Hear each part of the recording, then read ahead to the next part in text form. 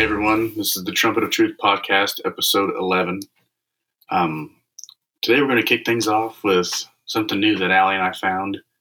It's called, we're going to call it Table Talk. Yeah. And basically what it is just an assortment of, how many questions is it? 103. 103 questions in this little box of cards that's called Christian culture. And basically what they are is like the most commonly asked questions and thoughts and ideas and just anything like that concerning the Bible and, anything about Jesus and all that good stuff. So, it'll make it seem more like a conversation to start out our podcast, and hopefully it'll get you guys involved and, asking each other questions, having questions for us. And maybe even some of the questions that we'll, try to do our best to answer according to Scripture will help either you or someone that has those types of questions too. For sure. And maybe even help you to help someone else. So without further ado, our first question. First card is, do you believe God gives you choices, or are events in your life predetermined? Well, so in my opinion, from what I've gathered from reading the Bible, is that we have free will. Mm-hmm. So that kind of eliminates the idea that we're predetermined to do things. Right. Now, that doesn't necessarily mean that God doesn't already know, like, the things that we're going to do and the decisions that we're going to make, because he is omnipresent. Right. And some people misconstrue that with him already predetermining. And kind of controlling us like puppets. Right. And that's not what he does. See, since God is not bound by space, matter, or time, that means he can be anywhere at any time in any place. Yeah. Right? So, and that's kind of hard for our brains to imagine. Little brains to comprehend, but I always try to milk it down and explain it like, so God is in this moment, right this second, his spirit is. Mm-hmm. He's also however many years in the future and however many years in the past, all in the same moment, because he's not bound by space, matter, or time. Because right? why? Because he created it. Right. It'd be like saying, it'd be like a person inventing a computer. That person is not stuck in the computer. Mm-hmm. He's outside of the computer operating it. Mm-hmm. Right? So the inventor, God the Father, the creator, is not bound by the creation. Right. So with all that being said, that's kind of why I don't believe that we're predestined to do stuff. We have free will. He gives us free will. And he doesn't make us love him either. Right. That's another kind of... that would be like tyrannical and... there's no true love in that. Mm-hmm. You can't force someone to love you, because then they're not doing it because they love you. They're doing it because you're making them love you. They're forced to love you. Yeah, it's not real. Right. So, I guess my answer would be, no, do you believe God gives you choices? Yes. Yes. God gives us choices. We make those choices based on who we are as people. And yes, does he know what we're going to do? Well, yeah, because why? He's not bound by space, matter, or time. And he's not, he is the creator of everything. He created us too. So he knows you. He knows your heart. He knew you before he laid the foundations of the earth.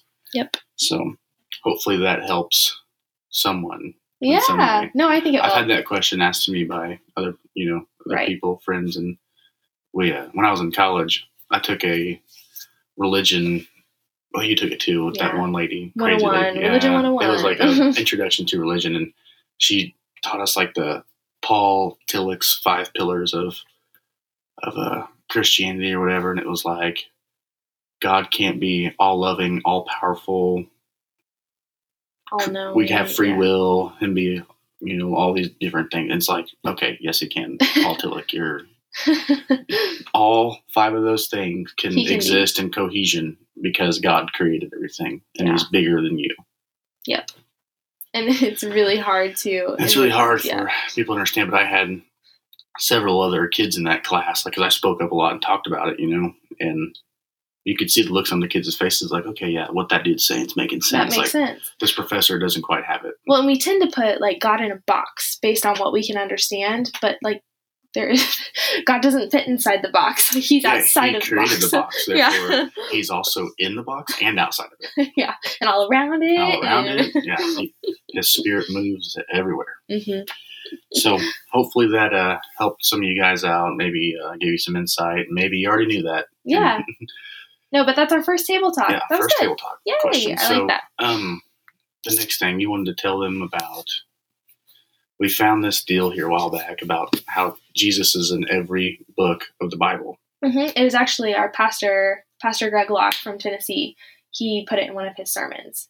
And it really spoke to both of us. It was super powerful and super humbling about how Jesus is. We kind of tend to put him in the New Testament because that's where he is. That's where he's born. That's when his ministry is talked about, all his miracles. Right. You just associate Jesus with New Testament. Mm-hmm. But he is in every page and every fiber of the Bible, and we wanted to share this with you. Jacob's going to read it. So this is how Jesus is in every book of the Bible.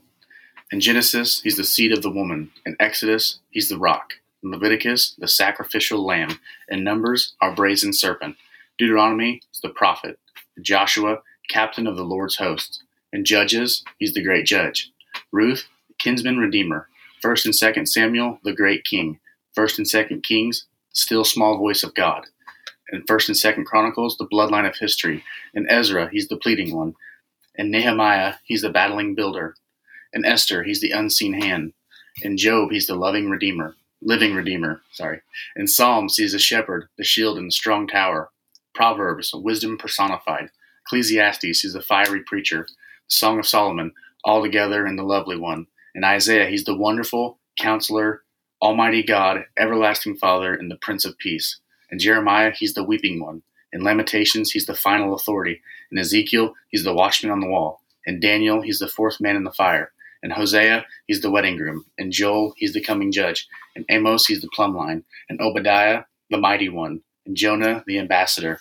In Micah, the ruler of nations. In Nahum, he's the destroyer. In Habakkuk, he's the vision of God. In Zephaniah, he's the messenger of Jehovah. In Haggai, he's the chosen one. In Zechariah, he's the Lord of hosts. In Malachi, the fulfillment of prophecy. And that's just the Old Testament. And that's the Old Testament. Okay. New Testament. In Matthew, he's the Son of Man. In Mark, he is the Son of God. In Luke, he's the suffering Savior. In John, he's a miracle worker. In Acts, he's the builder of the local church. In Romans, he's the justifier. In 1st and 2nd Corinthians, he's our sufficiency. In Galatians, he's the burden bearer. In Ephesians, he's the fullness of the Godhead bodily. Philippians, he's the servant. I've said serpent already. He's the servant. In Colossians, he's the pre-existent one. 1st and 2nd Thessalonians, he's the comer on the clouds. In 1st and 2nd Timothy, he's the equiper of those in the ministry. In Titus, he's the one who cannot lie. In Philemon, he's the debt payer. In Hebrews, he's the great high priest. In James, he's the object of our faith. 1st and 2nd Peter, he's the bishop of our souls. In 1st, 2nd, and 3rd John, he's the word of life. In Jude, he's the contender. In Revelation, he's the King of kings and Lord of lords. Woo! Jesus in every book of the Bible. That is a mouthful. Yeah, it's amazing. He's everywhere in every stitch of the Bible. He's everywhere. So that was just a little something for you guys that we loved when we heard it. And it's so powerful. Every single thing that Jesus is in the Bible and to us and to every stitch of history, like he's everywhere. It's crazy. Mm-hmm.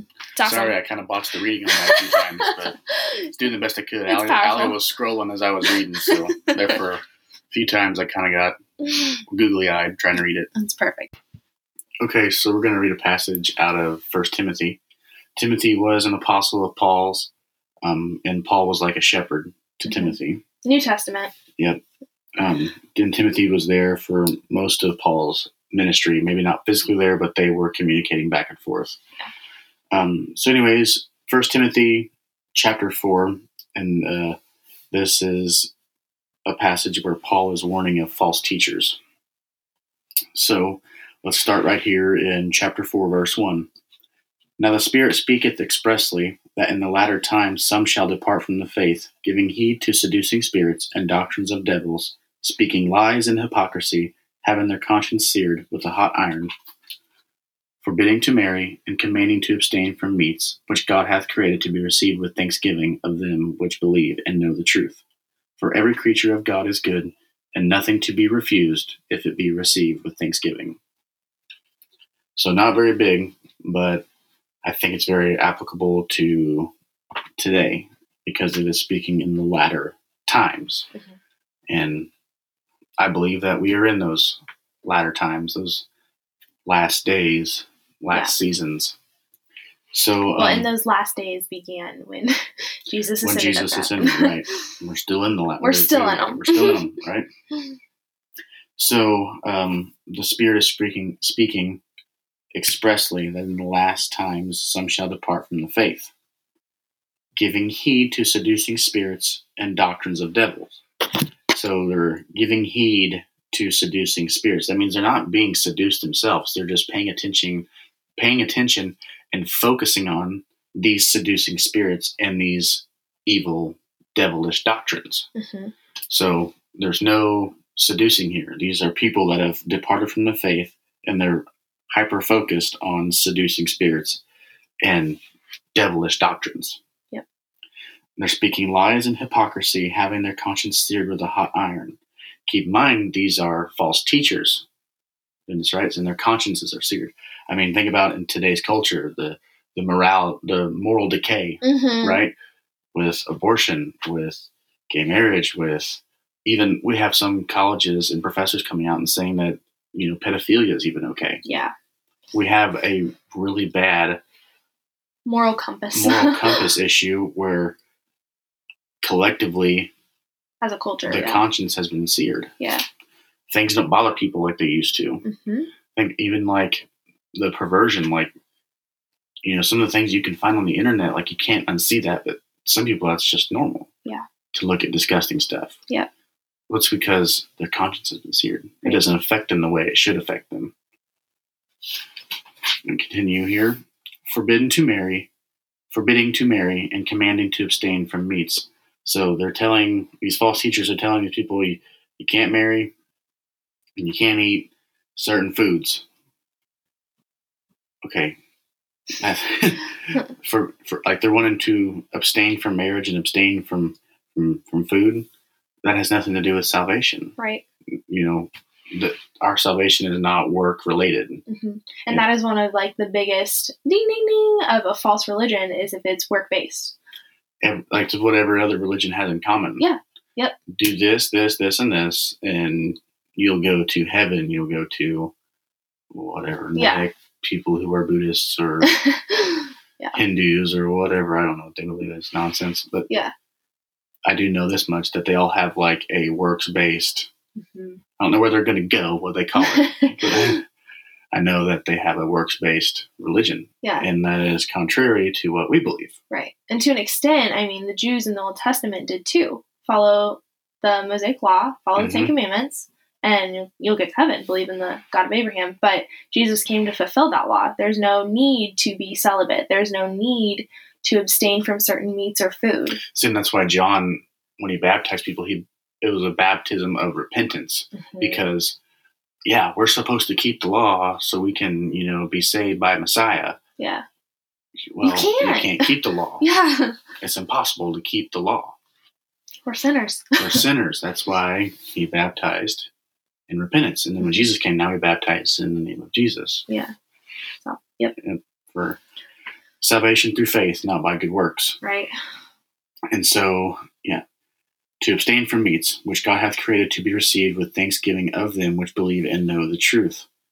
For every creature of God is good, and nothing to be refused if it be received with thanksgiving. Mm-hmm. So that's, Paul's telling right here, God's created everything for your good. Yep. There's nothing you need to not eat. There's nothing you need to you don't need to work. You don't need to do these special things that everyone's telling you to do. Or be celibate. Yeah, you don't need to do these things, right? You just have to believe and repent. Yes. And there you got a happy meal. Right. Right? Yeah. So everything that God has created is good. Nothing to be refused if it be received with thanksgiving. So just be grateful. Mm-hmm. That's all he's saying. Yep. Be grateful for what you got, for what God has given you, because everything is created for good. Mm-hmm. So with all that being said, I thought it was just really applicable to today with a giving heed to seducing spirits and devilish doctrines. Yeah. I think a couple important things back in the beginning when it says those who depart from the faith, it's important that we watch out for this because the people that he's talking about are going to be people that are professing to be Christians. They might truly believe the gospel, but when they believe these lies and deceptions and they give in to the deceitful spirits, they're going to reveal their true nature, that they weren't fully converted. They weren't, they weren't fully Christians. Yeah, they're false teachers, so they're going to look and play the part of like a really good church-going, wise, faithful servant. Yeah, right. And they're going to cause others to depart from the faith. Right, yeah. Because they will look and play the part. Mm-hmm. But Paul's warning us about that. Yeah. If you see this, and this, it's no good. It's a false teacher. Yep. Absolutely. And the part where it says the teachings of demons, it's not talking about demons, and it's talking about false teaching that originates from demons and devils. Yeah. That's the doctrines of devils. Mm-hmm. Yep. So lots of good things in Timothy, and that was just a couple of verses. Four verses. 4 verses. 4 verses. All right, guys. I hope you enjoyed the podcast. I hope you enjoyed the table talk, and then our little Jesus in every book of the Bible. I thought that was really neat. That's fun. When we heard it, it was awesome.